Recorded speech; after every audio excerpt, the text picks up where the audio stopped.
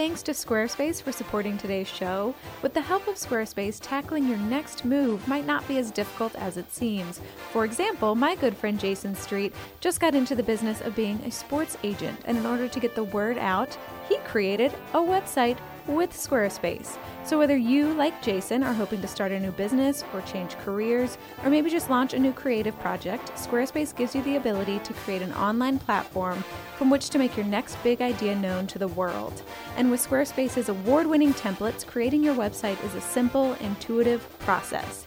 Start your free trial today at squarespace.com and enter offer code BINGE, that's B-I-N-G-E, to get 10% off your first purchase, plus a free domain.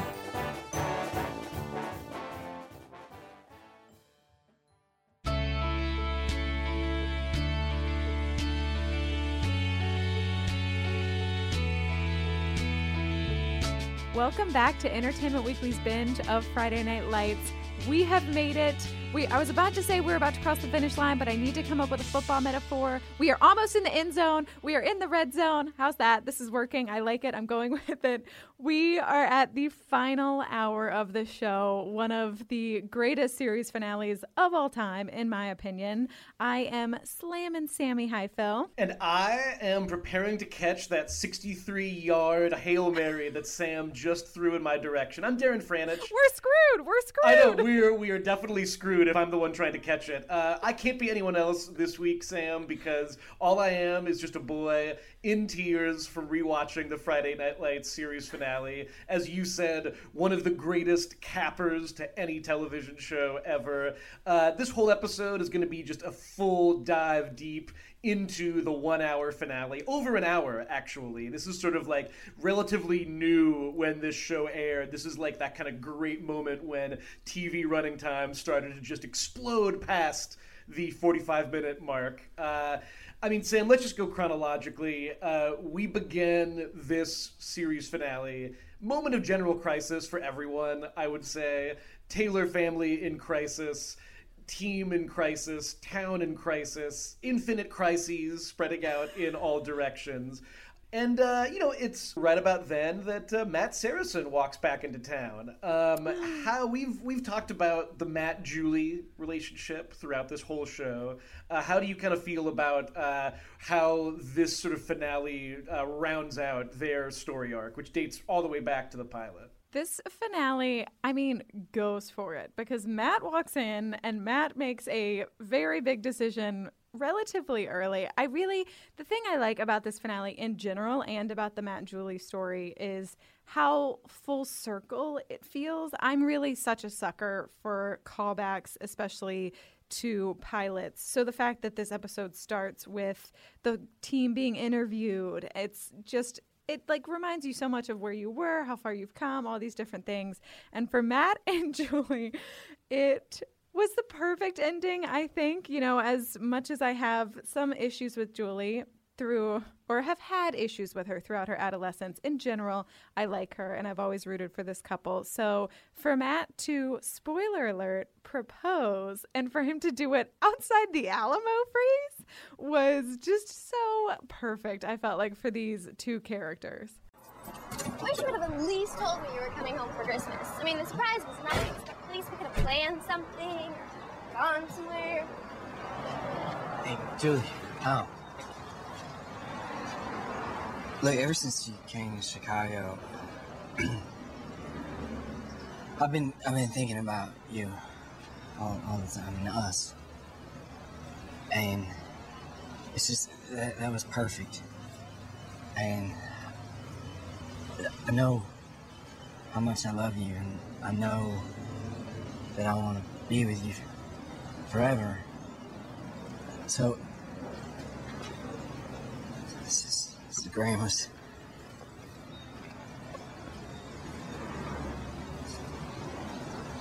Julie Taylor, will you marry me? Yes. Yeah.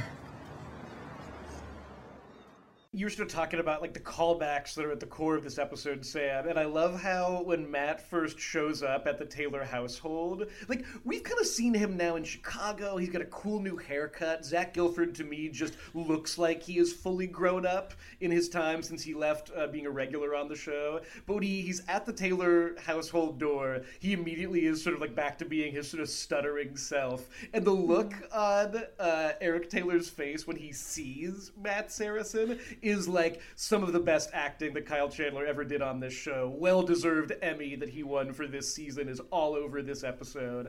I love Matt proposing to Julie in a way that just feels, again, very them. I love that kind of moment of joy is immediately sort of undone by her being like, you did talk to my dad about this, right? And then I love the conversation between him and Coach Taylor. It is just so magnificent. I mean, like, Coach Taylor is just this incredible mixture of like amused and then furious, like all at the same time.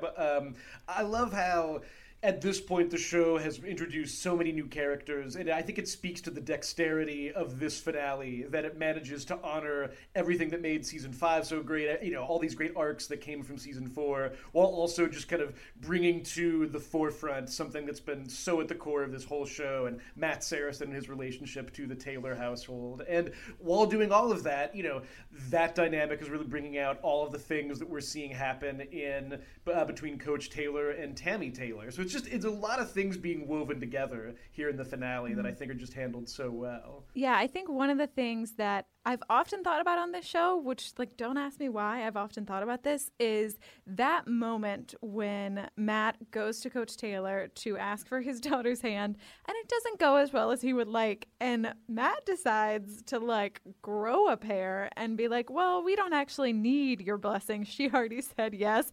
The look on Coach's face. Like, this is the thing I've thought about too much. I was like, I stand by this. I think that is the angriest we ever saw him on the show. And I mean, of course, Kyle Chandler does it, even like he speaks eventually, but he does it all without words. I mean, I would run the other direction if I got that face. That's the angriest we've ever seen Coach. And I think the second angriest was in season 2 when that coach shoved Tim Riggins and Coach Taylor threw him up against the wall and threatened to like kick his butt. So if you were ever wondering, the like 2 times we've seen Coach Taylor really mad, those are them. You're welcome.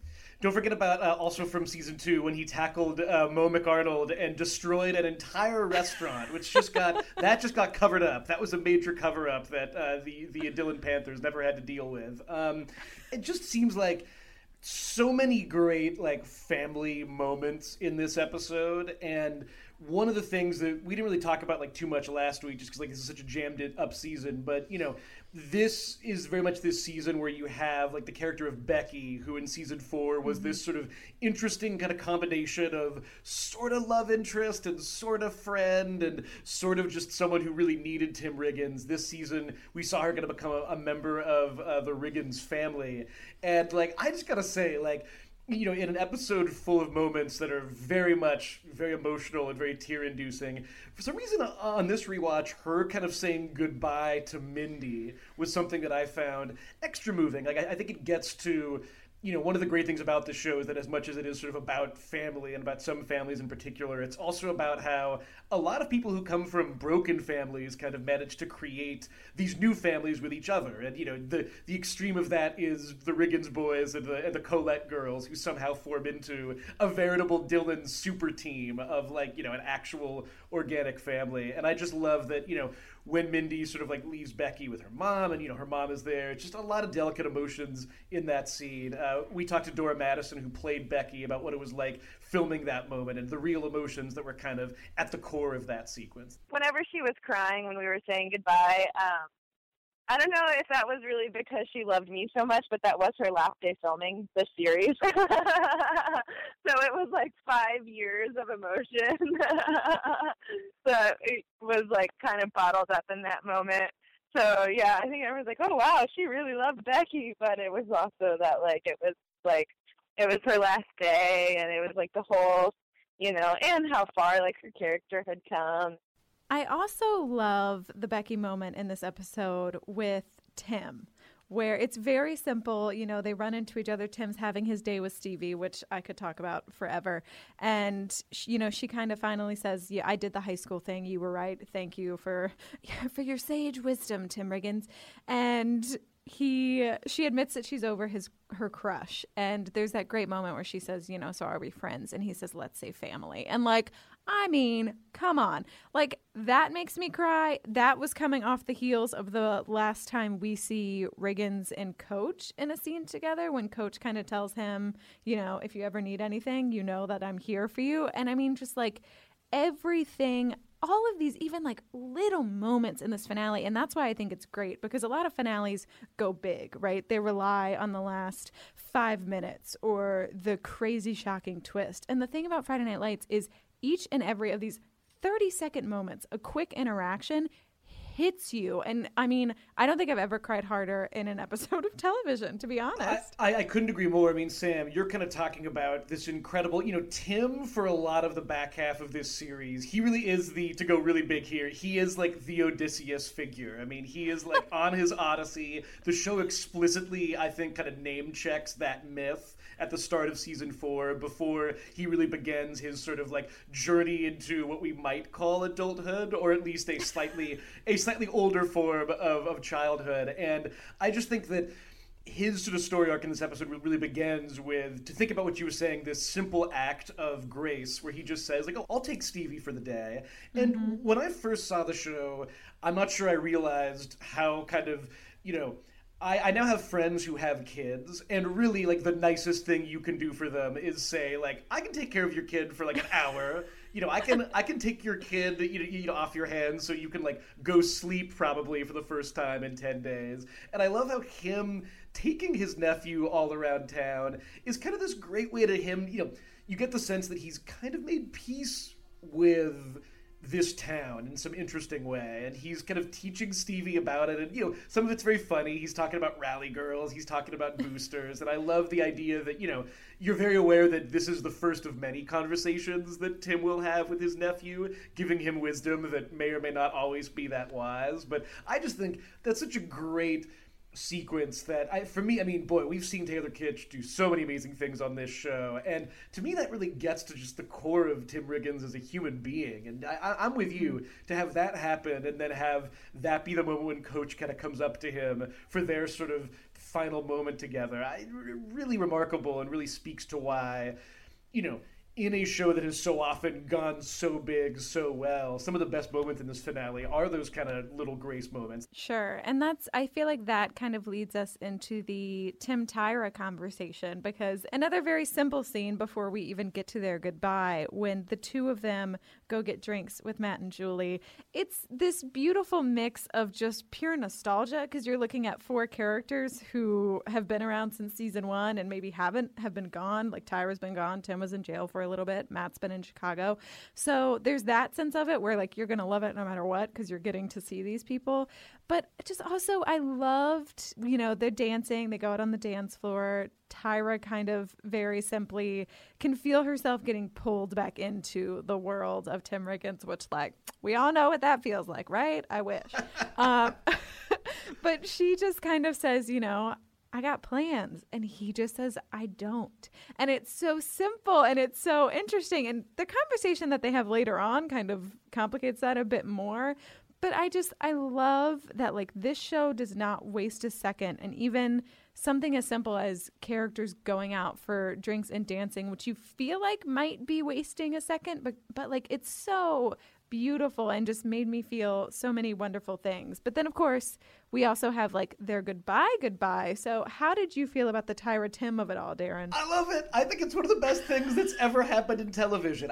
We were talking about this a little bit last week, and I'm already on the record as saying that I think the final act of Friday Night Lights would be, you know, still great, but a little bit less convincing to me if you hadn't have had Tyra come back and sort of have her come back in the way she does. Because, their kind of farewell. Again, they're out on Tim's land, and he's sort of talking about how, much as he has sort of throughout his entire time on the show been this sort of guy who says, yeah, like, got no plans, like living day by day. Suddenly he is, maybe for the first time in his life, planning for a future. And, it's beautifully simple and certainly a lot more, I shouldn't say simple, it's more straightforward than what her dreams are. Like, she has kind of said in that moment, like, I might want to be a politician. I think she says specifically, I want to be like Mrs. T, but bigger, which is in this great way, gets to the core of what this show is all about, where it's like, what can you give the next generation, and, can you make them want to dream bigger than you and be more ambitious than you ever were? And certainly, like, if Mrs. Taylor had heard that, she would have been so happy to hear that. Like, absolutely. Like,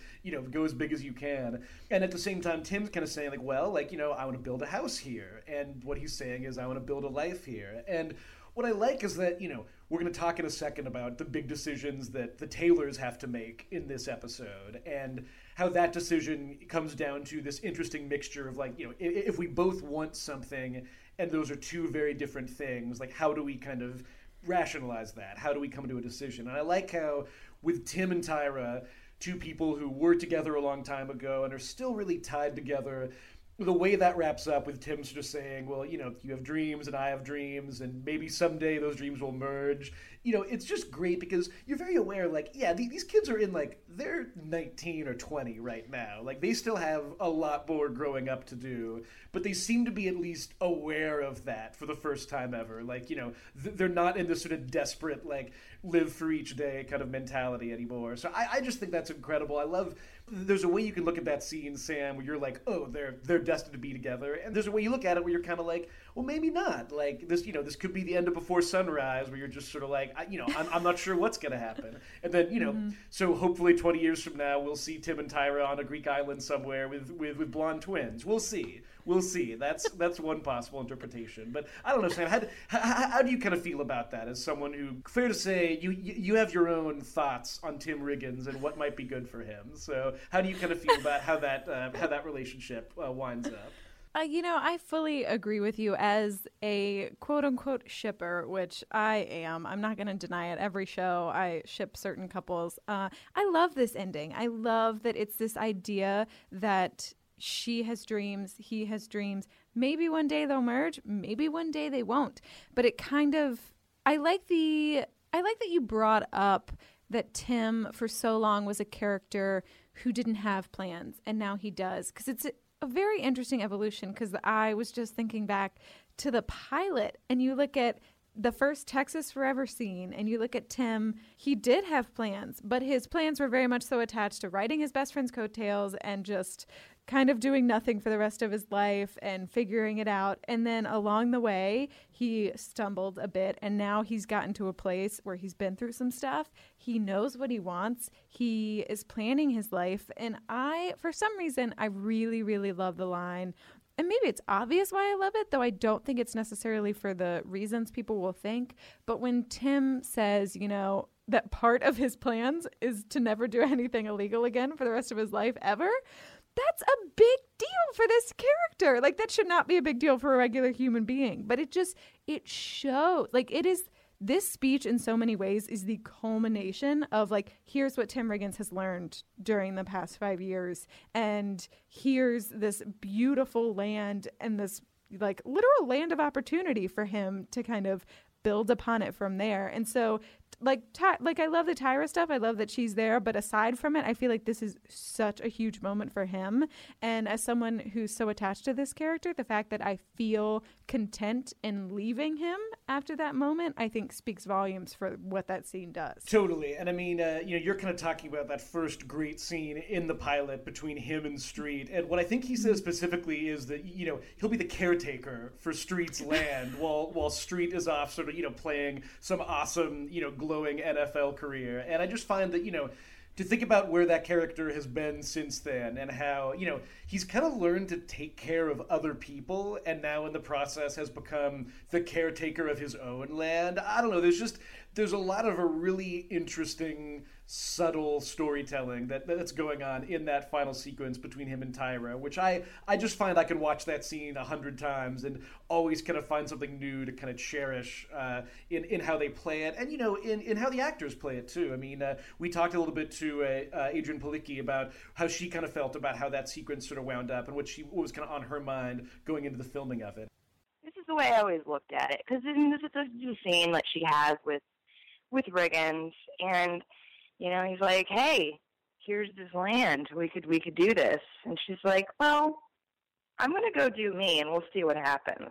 Is pretty much what the scene is, Like, I've been in love with you since I was 5 years old, but I'm gonna continue to do me. You know what I love about that moment is the mentality of Tyra saying, or I'm gonna do me. I have my dreams, whatever. It takes me back to season 3, what Tim said to Lila when she was gonna follow him to college, and he, told her, "Don't let me be the guy who keeps you from chasing your dreams." And here's Tyra, who won't let him be the guy. She, as much as she loves him and is vulnerable around him, it's the same sort of sentiment of, I have these dreams, you have these dreams. It's just all coming together, Darren. It's all coming together. I couldn't agree more. No, it's so great. And I think it speaks to some really humanist core to this show that's just there from the beginning, and that only just, it feels so open-hearted here at the finale. Like, the idea of Tim Riggins, who, is the coolest man alive for a significant proportion of this show, even when he is living,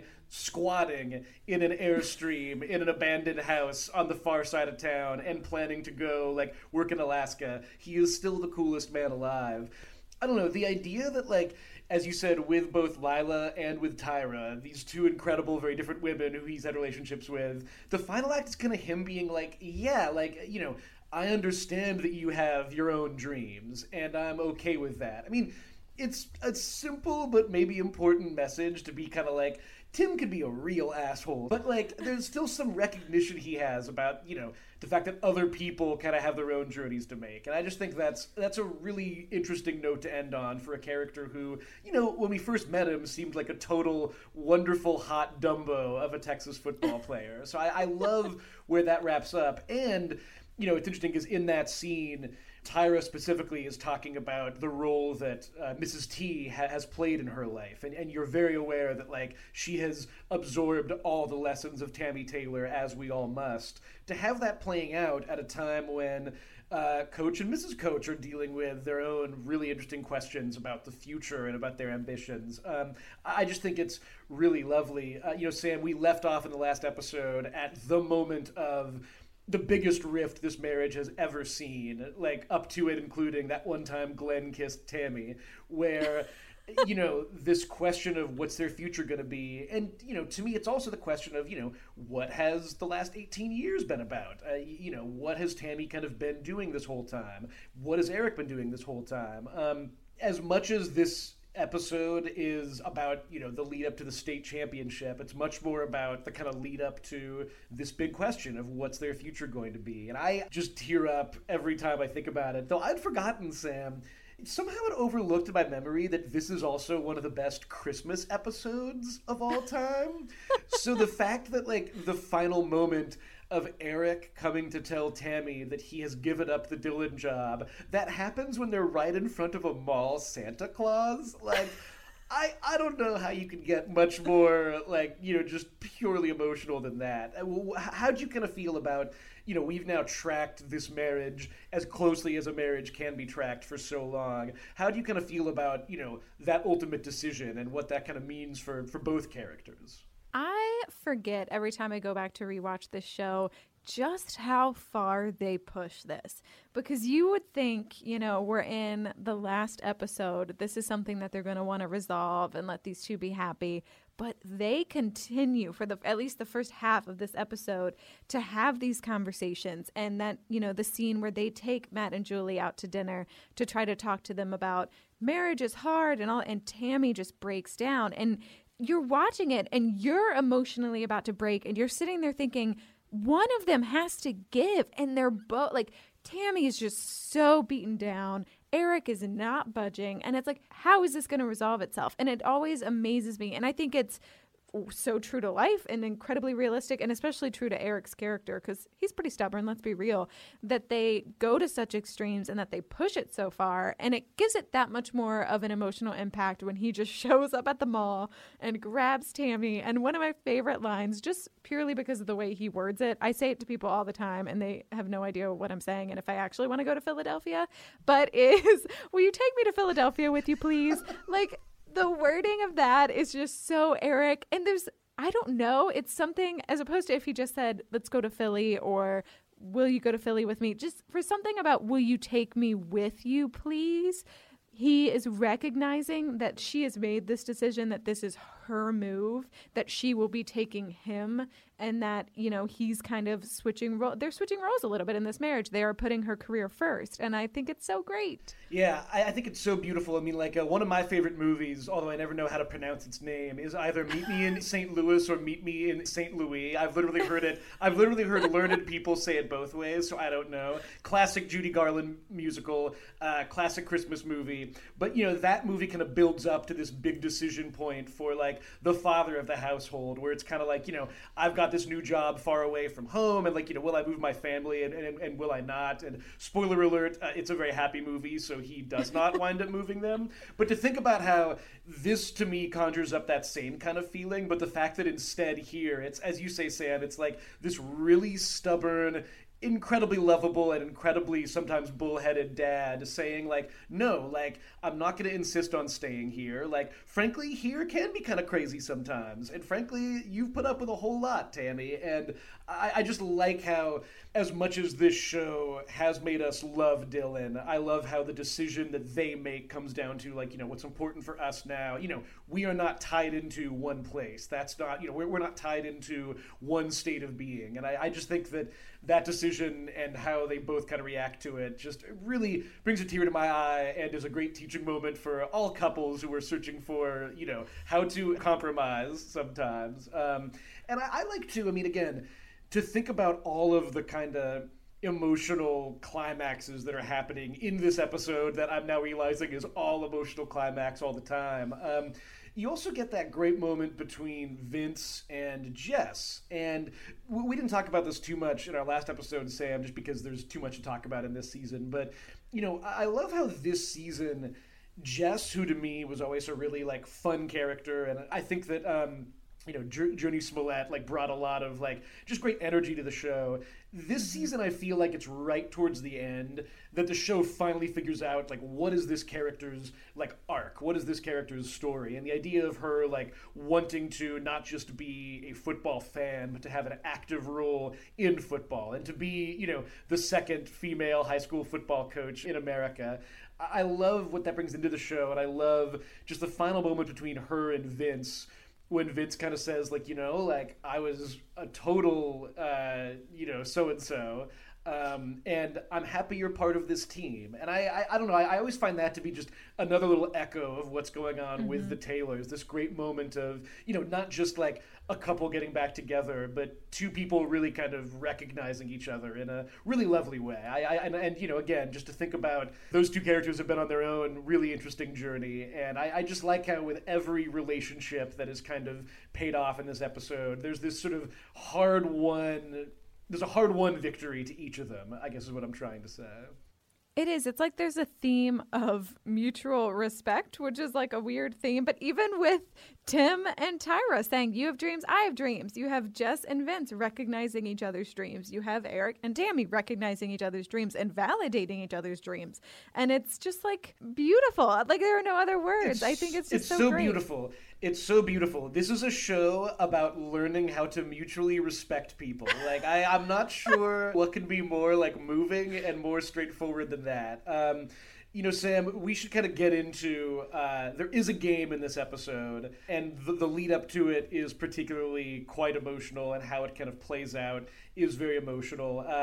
You know, again, this is sort of the third time that we've been to state on this show, because Eric Taylor, lest we forget, is the best coach in the world, it turns out. It's so remarkable to think of how abused he is. Like, Dylan, like, what are your other options? Mac? Like, are you really excited about Mac being your coach? But I love, you know, the lead up to the game is different in some ways. I mean, this is not like one of the shows like super rah-rah, like we're in the thick of it, we're seeing each play. Like it really feels like the story in a lot of respects.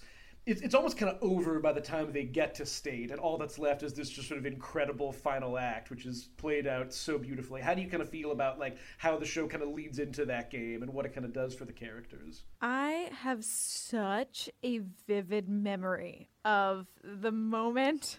There is one particular line that I will talk about in a second that launches, and then we get the game. And I could tell you what I was wearing. I was sitting cross-legged on my bed watching this finale, and the way that they chose to do the game, to basically we hear nothing of the actual game. It's silent for those intents and purposes, and we just get to watch it play out.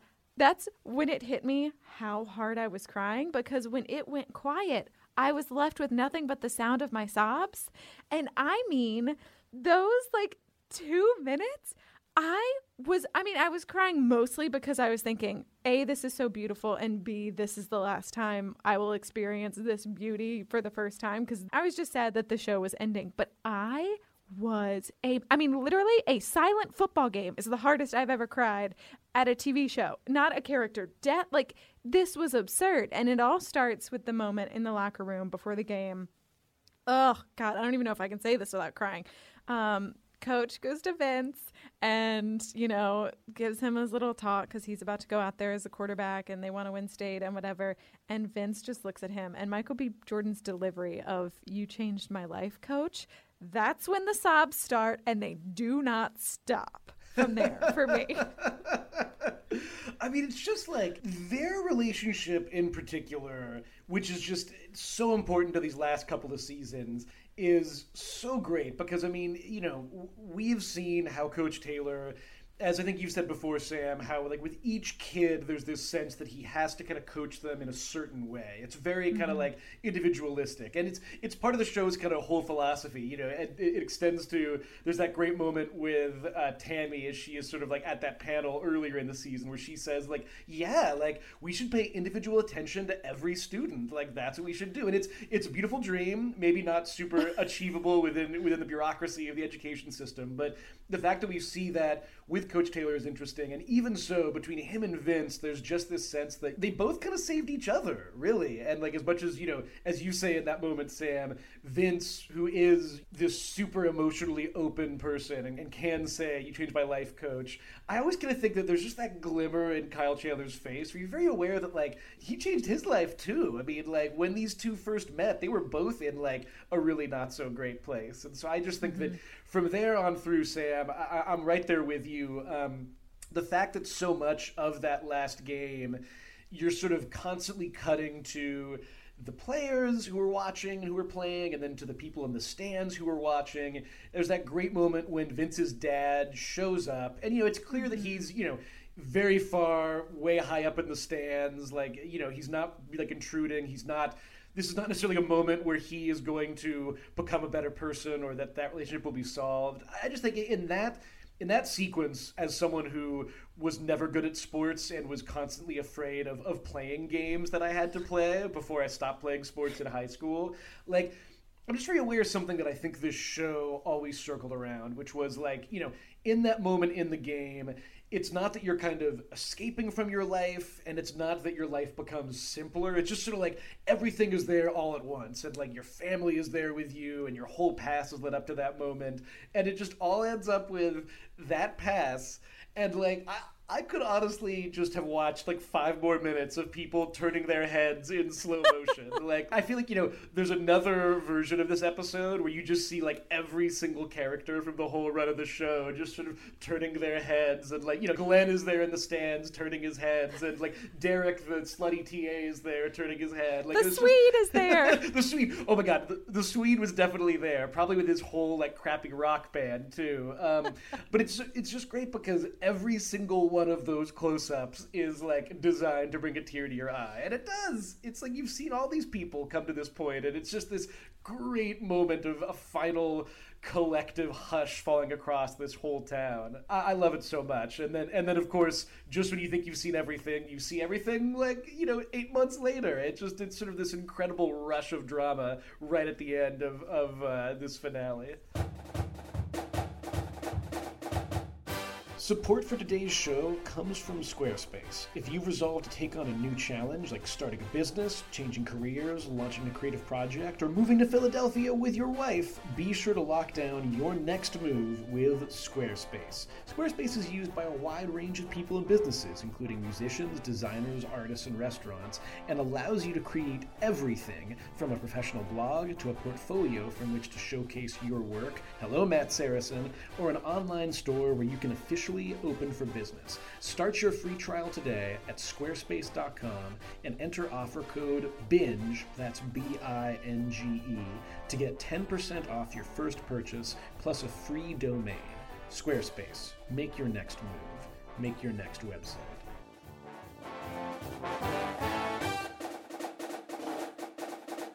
I remember, obviously, we don't see the very end of the game. We see Vince throw the 63-yard Hail Mary, but we don't know if they catch it. We don't know if they win state. And I remember for half a second panicking, thinking, oh my, they can't leave this. I have to know if they win. And of course, they immediately go into, just talk about seamless. They seamlessly go into these flash forwards, if that's what you want to call them. And it's kind of our final montage. And we very quickly see Vince as a Panther practicing. And they very purposefully show you the state ring right off the bat. So you know that you don't know who caught it. I don't know, but they caught it. They won state. It's great. And it also speaks a lot, the fact that I didn't feel robbed by not seeing them win or seeing them celebrate or seeing the look between Coach and Tammy when he went. That was all. I didn't feel the need for that. I was perfectly happy to kind of just make sure these people were okay in the next phases of their life. And so obviously, looking to who made it to the Panthers, Tinker made it, which made me so happy. I'm not sure that there's a moment in that in the final epilogue that is just more it makes you just kind of release all your tension. Thank goodness. All right, if Tinker is on the Panthers, then the world has officially rediscovered its sort of correct orbit. Tinker's on the Panthers. You see Buddy Jr. is there. All of our favorite coaches from the Lions are now coaching the Panthers. Billy is a coach. Billy is beginning his long journey to becoming the winningest high school football coach in Texas history. I guarantee it. I'm sure of it. I've seen the future. You see that Buddy is sort of back in his golf cart. In some respects, right back where we found him. Although, the fact that Buddy Jr. is there, and we hear in the finale that Buddy Jr. will stick around. There's been some incremental change for old Buddy Garrity, which is certainly an inspirational note for that character to sort of end on. Again, there's some bittersweet stuff in this epilogue. I always kind of think about that moment of seeing the East Dillon field kind of coming apart. And as they kind of pull down the scoreboard, you see them pull down the kind of state champion banner. The moment that I think I always really sort of think about just for pure kind of bittersweet finality is, we see that Luke and Becky are together, and that's certainly a couple that's been through a lot. But, they're kind of saying goodbye because he's off to join the Army, which, in the context of where we met that character and thinking about what his dreams were, not necessarily what he wanted to do. And, there is, to me, there's that tension of just them being apart, and you sort of worry about him as you normally would worry about anyone going to join the Army. And I think that's interesting to weave that into the middle of an epilogue that in some respects is really victorious. Sure. And we talked about that a little bit last week, this idea that as upsetting as it is to watch Luke enlist and leave his football dreams behind. It's similar to Tim Riggins leaving his cleats on the field and walking away. It's that, so many of these kids, no matter how talented you might think they are in this little world, aren't going to go on to, achieve the NFL dream or whatever you want to call it. And I know when we spoke to Matt Loria, he actually talked about how he was so surprised because he himself thought Luke was so good and was a little shocked at where he ended up. I was shocked because Luke was so talented, and he really should have ended up at a D1 school, and there was no there was no reason on paper why he shouldn't have. But then the beautiful part of the story that I thought was so brilliant about it from Kay Adams was that things don't always work out that way. It's not always like the dream scenario. And for a lot of these guys who devote their whole lives to it and they have all the talent in the world, sometimes it just doesn't quite line up for whatever reason. And then I remember reading that script about, you know, showing up in the uniform and all that, and I was like shocked. And then I thought, yeah, but you know what? Makes sense. You know, it really, I thought that it was such a true representation of how the story ends up for so many, you know, young men and women, you know, in those walks of life, in those sort of towns or regions or whatever. We cut from that couple and sort of seeing where they're at 8 months later to Matt and Julie living the high life in Chicago. Me and my girlfriend, our kind of favorite thing with the later seasons of the show was keeping track of what Matt's art was looking like. And apparently, since moving to Chicago, he's gotten really big into like plants and trees. That seems to be like that's what his sort of like, you know, artistic mindset is at right now, which I think is pretty cool. Remember when he used to only draw hands? The hands, Sam. We couldn't stop talking about this. He was obsessed with hands. Like there's a whole the two close readings that I want on this show are like what's going on with Matt Saracen's art and like what can we learn about Landry from the music of Crucifixorius. But you know, we see that like they're together, living a cool kind of Chicago loft life, probably about to become best pals with the people from Happy Endings. We see that Jess is indeed has moved to Dallas with her family. She seems like she's sort of like, you know, resumed her role as the kind of coach's shadow.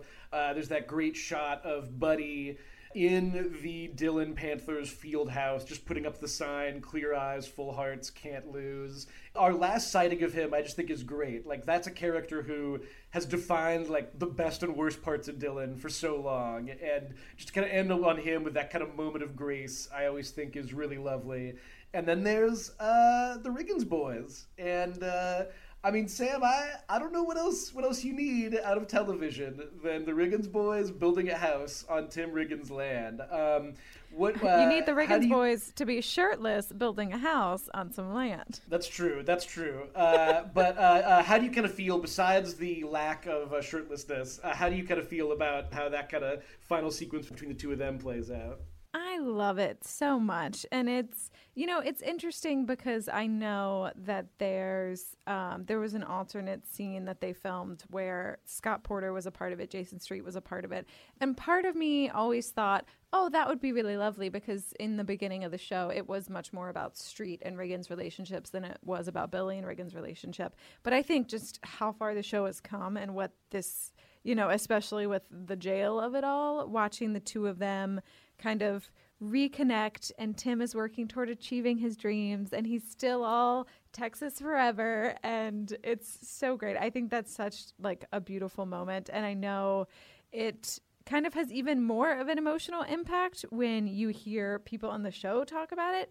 You know, we talked to Derek Phillips, and he actually spoke about how this was the last scene that they shot of Friday Night Lights ever, and kind of the impact that had on the entire cast. That was actually the last scene that we shot on the show. That was the final scene on the show. And so Tim and I are sitting there on this hill. Taylor and I are sitting on this hill. You know, we did the Texas Forever thing, and we're looking out at the sunset. What we're actually looking out on is maybe 150 people that had worked on the show, from actors to designers to Peter Berg to producers. And that's what we were looking out at. Was 200 crying faces. The actors that hadn't been on the show since the third season had flown back. So, you know, it was Adrian Palicki was there, and Gaius Charles, and Scott Porter, and all these people who had moved on from the show at that point in time. So it was really wonderful just to have that moment and look out over the sea of people that you love. And I'm so blessed to have had that moment, and so blessed to have had the show in general, but that one moment in particular, I don't know how it could have gone out better. You know, it was hard to keep it together in the scene because it's not supposed to be an overly emotional scene. You know, we're not crying when we say Texas Forever, but it was hard not to cry at that moment, just looking out at all these people that you love in this experience that, you know, was 5 years in the making. And, you can say 5 years in the making, but for me as an actor, it felt like it was about 15, between the 10 years of busting your butt and not getting a lot of stuff going, and then to have that experience for 5 years. It was just, I don't know that I'll ever have anything that quite resembles that in terms of that moment, As you said, Sam, Scott Porter, who of course played the great Jason Street, was originally supposed to kind of return for the show's final act. They filmed a final sequence with him involved, which, as you said, you want to say that would have been interesting. Scott Porter himself kind of talked a little bit with us about what that scene would have been and why they ultimately decided not to include it. We shot a separate little scene, and there's a picture that floats around on the internet that some people have of Jason showing up at, Riggins' new ranch. Kind of when him and his brother are building this home, and it was me and Derek Phillips and Taylor Kitsch, and,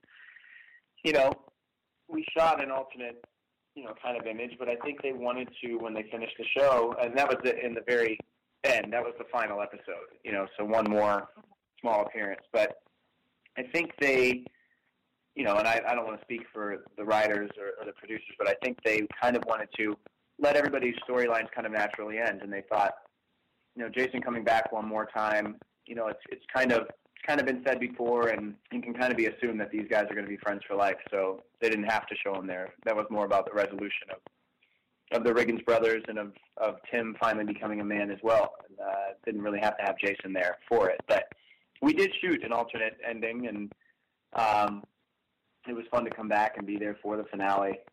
But again, there was so much stuff that hit the cutting room floor. There were some scenes from that episode where Jason came back that, I don't know if they ever made a DVD extras or anything like that, but, he gives the East Dillon Lions a speech on, keeping their heads up and hitting correctly and all of these things. And there's some really cool kind of coaching moments from Jason that didn't end up making the episode. But that's the burden of having a show with so many talented actors and so many great storylines that not everything makes it all the time. So I was more than happy with the appearance in the fifth season. Sam, one thing that comes to my mind is that when I think about what's the best Texas Forever in Friday Night Lights, which in some ways is an unanswerable question because the best one is whichever one you're watching at any given moment. There's that great, very hopeful quality to Texas Forever back in the pilot. There's that incredible emotion behind Texas Forever when Jason Street says goodbye to Tim Riggins. And to me, the awesomeness of that ending makes me think that, maybe it's better. I didn't really need another intensely emotional final moment between them, although I would not have turned it down either.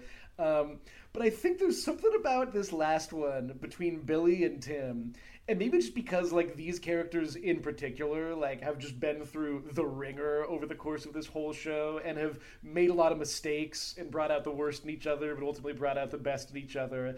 Again, just thinking about the hopeful quality of this episode, this finale doesn't really end on the idea that everything will be great and happy forever, but it does end on the idea that these people kind of have each other, and they have kind of been through a lot together, and whatever else comes along, they'll be there for each other. And so I think for me, this Texas Forever, because it connotes all of that, really just for me, it's number one. I mean, the fact that Texas Forever are the only two words spoken during it, I think is perfect because both Taylor Kitsch and Derek Phillips can do so much. And there is that moment where Billy is, hammering in a nail or whatever. I know about building houses, guys, so much. And Tim just kind of looks at him and has a little bit of a smile on his face. And it's that moment where you feel like Billy has been forgiven. We're coming off, I spoke a lot last week about my favorite scene, arguably of the entire series, being, Billy asking Tim, are you ever going to forgive me? And he's like, I don't know. I'm going to hold on to it as long as I want to hold on to it. And I felt like that moment for me was the moment Tim let go of any anger he had left, and it just went back to being about these two guys who love Texas and love each other. But when it comes to Texas Forever's, I'm going to throw you for a loop. I know we mentioned before in this podcast, but there's a little web series called Friday Night at the Luncheonette, which was a Parenthood Friday Night Lights crossover because Jason Katims created both worlds. And anyone who watches Parenthood, like people, there's Panthers memorabilia in rooms. People wear Panther football. It's great. So they did a little web series where Crucifixtorious, along with Billy Riggins, because why not, showed up to record at the Luncheonette, which is a recording studio in Parenthood. And it's like a 20-minute thing. Oh, you should all watch it because Landry and Amber, who's played by Mae Whitman, kind of have a thing. And like, I love them. They're great. I wish they would end up together. But there is this wonderful, wonderful moment. The web series actually ends with, like, the next day, Amber is coming through the recording studio, like, picking up, because, of course, Billy, like, turned it into a party because he's Billy. And she closes the doors of the recording studio and spray painted across the back are the words "Texas Forever." And I just started crying. So that might be my favorite. Incredible! Oh my God, that is pretty tough to beat. Wait, but isn't Parenthood set in like the Bay Area or something like that, or is it's in California, right? So it is in California. Did Landry like leave Rice and pursue a music career in the Bay Area thrash scene? Oh my God, incredible. I want to hear more about Crucifixtorious. I want to check in. I want to know, like, did they ever have a hit single? What do their music videos look like? There's just so many unanswered questions, Sam. Wait, Darren, how did you feel about the 2-second Landry cameo in the finale? Well, I felt good. I misspoke last week when I said that the last time we see Landry Clark is at the landing strip. We do, in fact, see him at home in the finale. Again, Sam, you were kind of talking so much about these great callbacks. This whole scene just feels like it lives in the history of the characters, Matt and Landry, and their dynamic, because Landry's kind of giving him advice on how to talk to Coach Taylor about proposing. Landry, of course, giving horrible romantic advice was one of the first great story arcs of Friday Night Lights, and he even mentions how, it's been just a few years since we were talking about how to, like, talk to Julie Taylor, and now you're trying to marry her, which I think they literally had that conversation over the opening credits of the pilot. So that's all good. It's interesting that for every character that gets an incredible send-off, Landry's just Landry, like he's always himself, like no matter what happens to him, no matter how many women he somehow manages to seduce with his peculiar charms, he's always Landry Clark, and I very much do cherish that. Sam, we should talk a bit about, besides being a great Christmas episode and a great series finale, this is also just a great episode about Philadelphia, it turns out, because after spending pretty much the whole run of this show in Texas, the final sequence takes place on the playing field of the Pioneers, I think they are called, which definitely way less cool than Lions and Panthers, but I shouldn't talk because my high school mascot was the Bells. But we see Coach... I think he's hanging out here in Philadelphia, bringing his Texas style to the high school football there. He kind of has that great moment of telling him clear eyes, full hearts, and nobody knows what he's talking about. To think about how we have seen this guy build himself up so many times. And the fact that the show ends with him needing to start rebuilding again, and that's like a really happy ending, I'm tearing up just thinking about it, Sam. I think that's a pretty remarkable spot for the show to kind of land on with that character. And all that's right before Tammy Taylor comes out to meet him in the middle of the field. Just beautiful, beautiful stuff, Sam. Yeah, it does. It brings it back to the marriage. It brings it back to, as much as this is a show about Coach Taylor being a great football coach, it is much more about Tammy and Coach and the life that they've built, because that's a life we've been living in for the past 5 years. And so to see him, a little bit excited by, he has that whole idea of, we've got a long way to go, gentlemen, but he's looking forward to it. And yeah, the moment where they don't know, clear eyes, full hearts, can't lose. And he's just like, we'll deal with that later. I love that. It's just a simple, he has places to go, and there is a comfort in the fact that, like, we know where he's going. We know what he's going to do with this team, what he wants to do, what he wants to build.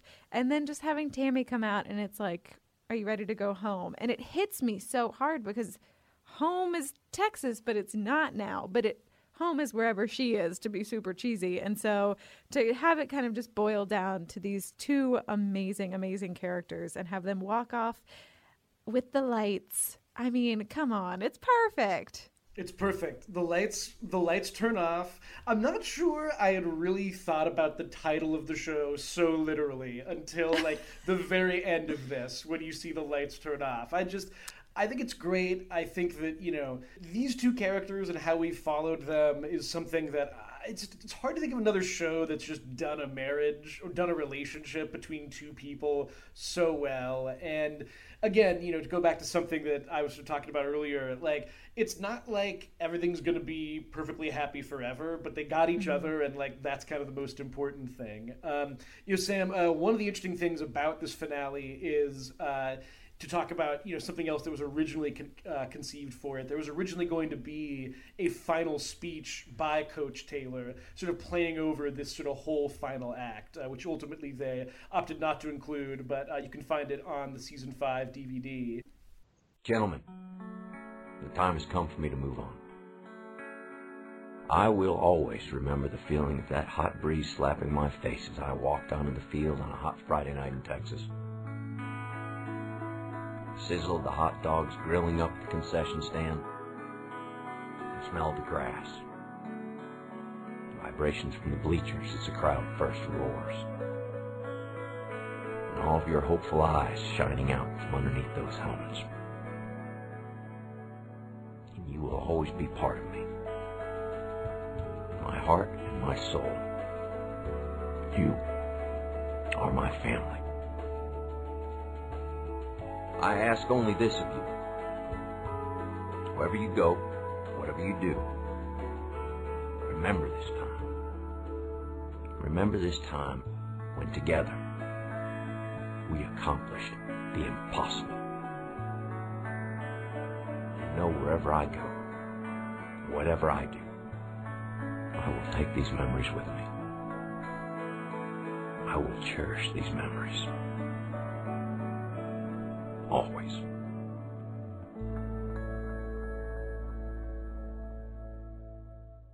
I'm actually going to cry. I gotta say, I'm not sure there was anything else that Friday Night Lights could do to bring a tear to my eye. First of all, who knew that Eric Taylor was so poetic? Who knew that all along during those practices he was sort of barking down his impressions like a kid in a creative writing class, like hot dog sizzling, yes, okay. For me, what really gets me there, besides the fact that it ends with the word always, which is, of course, the title of the finale, is what he says, in a way that, to me, the finale already makes very explicit, and I understand why they didn't include this. But that line about family and about how, you were my family, I mean, that's the core of the show in a lot of ways. And, it's a simple idea, this idea of, like, finding family and finding people who care about each other and take care of each other. But it's also a really complicated idea. And the fact that the show managed to dramatize that, without the usual sort of shortcuts to drama that we so often get in television is really remarkable. Oh, man. Coach Taylor, can you just give me, like, one inspiring speech per day? Right? The two things I really like about this is, one, it very much so feels like the writer, in this case it's Jason Katims, because he won an Emmy for writing this, as he should have, but it very much so feels like the writer's message to the fans in a lot of way, to the viewers of, wherever you go, whatever you do, remember this time. It's just, remember the time you had on this show as a viewer, whatever. And the only other thought I had is, there's a lot of talk about memories, and I'm just like, is Coach Eric Taylor basically saying, like, we made some memories, Tim Riggin style? I think so. I think it just happened. Let's go make some memories.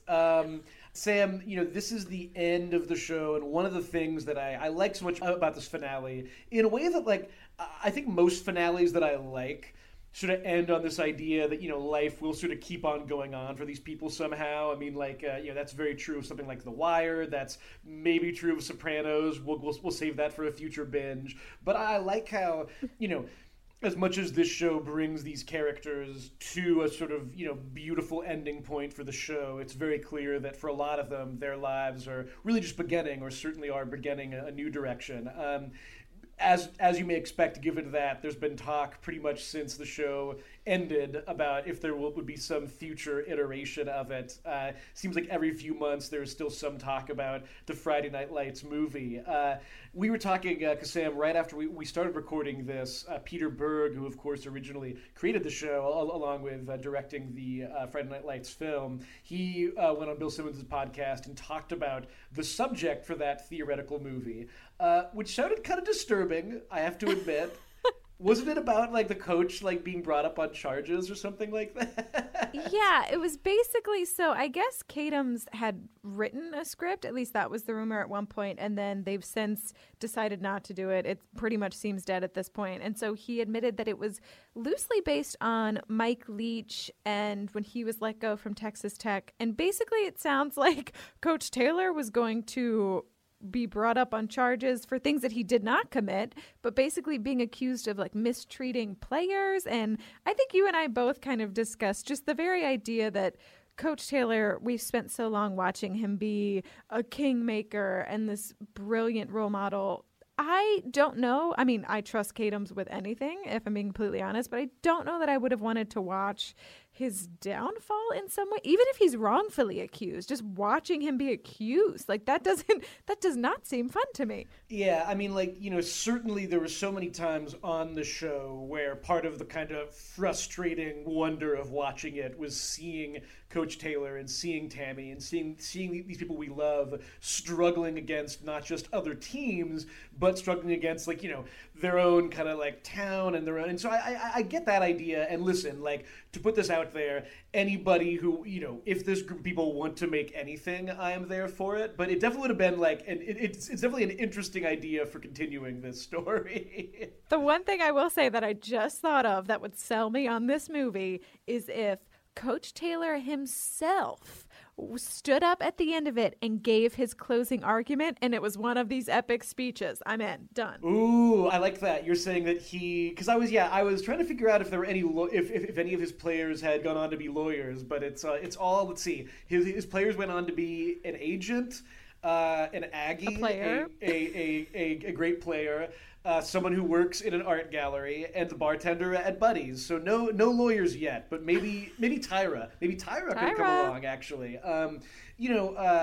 The fact that film does seem like it's kind of dead, to me, I'm okay with these 5 seasons being the Friday Night Lights story. It's hard to think of what made me love the show so much working in a 2-hour format, because I do think that, and to me, this goes back to the core for why this became a TV show. Peter Berg made the Friday Night Lights movie, which is a very, very good movie. One of the last great sort of sports movies made in America, because, there really aren't that many sports movies made anymore, period.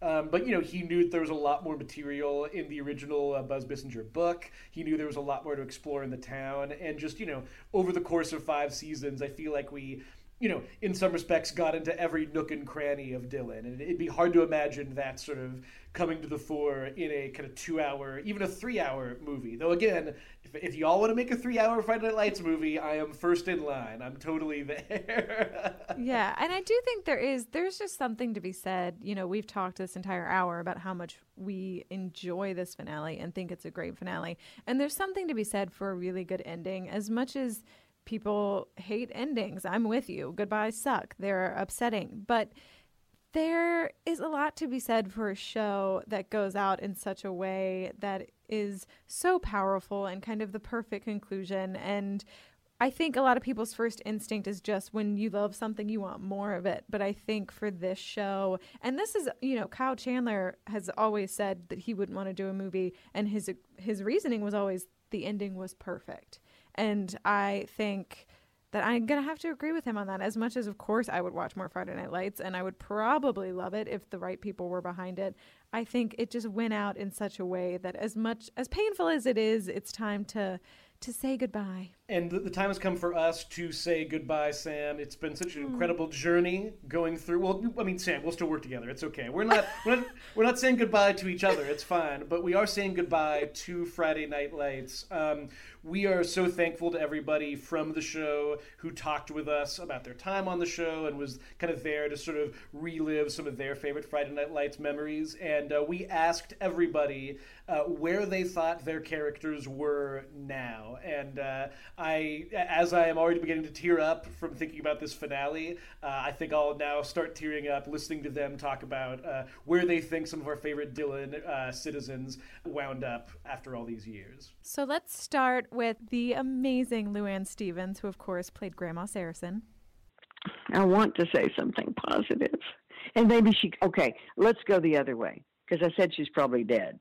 But, okay, let's go a different direction. There's all these new meds now for dementia that there wasn't then, that there weren't then. So let's just say that she has got the new meds. She's moved into a very classy home near Julie, and Matt, and things are going great. We'll just say that, because the other option, I think, is more likely. That's been 10 years. Maybe she's had a lot of replacement parts, and the new meds are working, and she's ready for action. Let's do that. Let's say that. Now let's hear what Derek Phillips thinks Billy Riggins is doing. He's probably still coaching, still skating by, but I guess he's got an underground poker tournament somewhere. I mean, he's still doing some shady stuff, but I don't think he's running a chop shop anymore. Here's Dora Madison talking about where Becky is now. I could see Becky being like a party planner, like an event planner or something, like someone in like hospitality, like that kind of a thing, like planning events or like weddings or something like that, because she was all into like doing the school dances and stuff like that. So I could see her being in like some kind of like interior design or some sort of like aesthetic, but like professional setting. I don't see her like becoming super artsy fartsy, but I see her more of like, like moving to a bigger city and like, like doing interior design or like, or like being a wedding planner. I think she would be a really good wedding planner. I bet Luke is probably maybe either higher ranking in the military or like out of the military by now and is probably like calling her up, seeing where she's at. Matt Lauria talks whatever happened to the adorable Luke Cafferty. I think that Luke, he did a really solid couple of tours in, I think Luke re-upped in the military. He's probably in for minimum of 8 years, probably maybe 12. And then I think he got out, found a girl like Becky, settled down with her. I don't think he ever ends up with Becky yet. Somehow I just don't know that I think she had other things that she had to do. And so Luke finds a wife who reminds him very much of Becky. And then I think he is a coach. He coaches at a local high school or middle school or something like that. Next up, Tyra herself, Adrienne Palicki. I always had this idea for like a spin-off show, which would be really fun, which would be like, Riggins and Tyra end up married in Dylan, and he's like the football coach, and she's a counselor of like, the high school. It's a very different dynamic, obviously, between them. Zach Gilford shares his idea of where Matt Saracen is now. I hope Matt went to college, man. He was smart. He's a smart kid. I hope he got his degree. I mean, I'm sure that him and Julie are very happy. They're still married. He's a faithful guy, even though she didn't deserve him most of the time. Gaius Charles has some thoughts about what happened to the great Smash Williams. Thankfully, I think Smash, he made it out of Dylan. He's not working at Diner. I think he went to college. I think he got drafted. I would imagine that, by now Smash has a couple of rings in the NFL. You know, he's bought his mom a house or two, and you know, he's probably giving back to the community in some way. I think, yeah. I mean, I think Smash achieved his dream, you know, and that's kind of cool. And you know, the thing about television too is that you kind of get to imagine these characters moving forward even beyond the finale of a series, you know. And so, yeah, I think Smash made it to the NFL. What happened to Jason Street, you ask? Scott Porter has an answer. You know, I think they had another kid. I think he's a power agent, man. The thing about Jason Street is you want to find fault in him. He's overly competitive. He always was. I mean, he probably still has that heart of an athlete. So now that he's an agent, he's going to be the best damn agent there is. So every Todd Gurley that comes out of college, every Carson Wentz that goes in the first round, better damn well know that Jason Street he's the agent to the superstars of the NFL. Cam Newton's probably on his roster. You know, Smash is on his roster. Smash went pro. He ended up wooing Smash. He gets Smash. Smash, you know, is on his docket. Smash helps him sign like Cam Newton. And, you know, a lot of the young kids coming out, and man, he's just living large. And I bet you he bought a second house down in Texas when he comes home. You know, comes back, you know, paid off his parents' house and probably bought a house down the street and comes back and see his mom and dad and see everybody else. So that's where Street is. He's a highly successful agent. Got a lot of money, more money than he knows what to do with, and he's putting it to good use.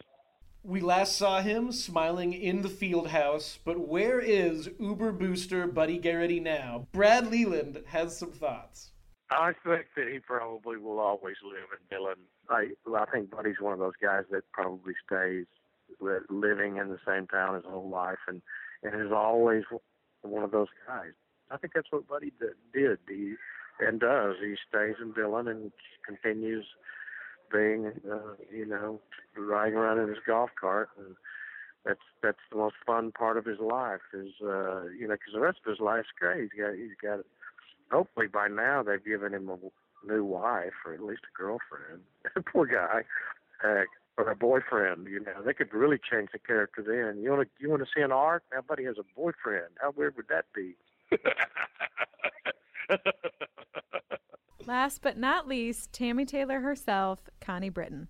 You know, maybe they're still in Philly, and maybe she's sort of now the head of admissions or something. I like to think that she's kind of continued to be able to flourish and do well and find sort of satisfying, be able to make satisfying career choices. So, you know, yeah, let's say she's in Philly. Yeah. With coach, of course. Unless they move, unless they move back to Texas, you know, that could happen too. We want to thank everybody for joining us on this journey back to Dillon, Texas. If you want to talk to us on social media about Friday Night Lights, she's at Sam Highfill. I'm at Darren Franich. If you want to subscribe to EW's Binge, you can do that on iTunes. And while you're at it, leave a review. Let us know how we did. Let us know what we could do better. We're open to criticism, unlike Joe McCoy, the most evil man alive.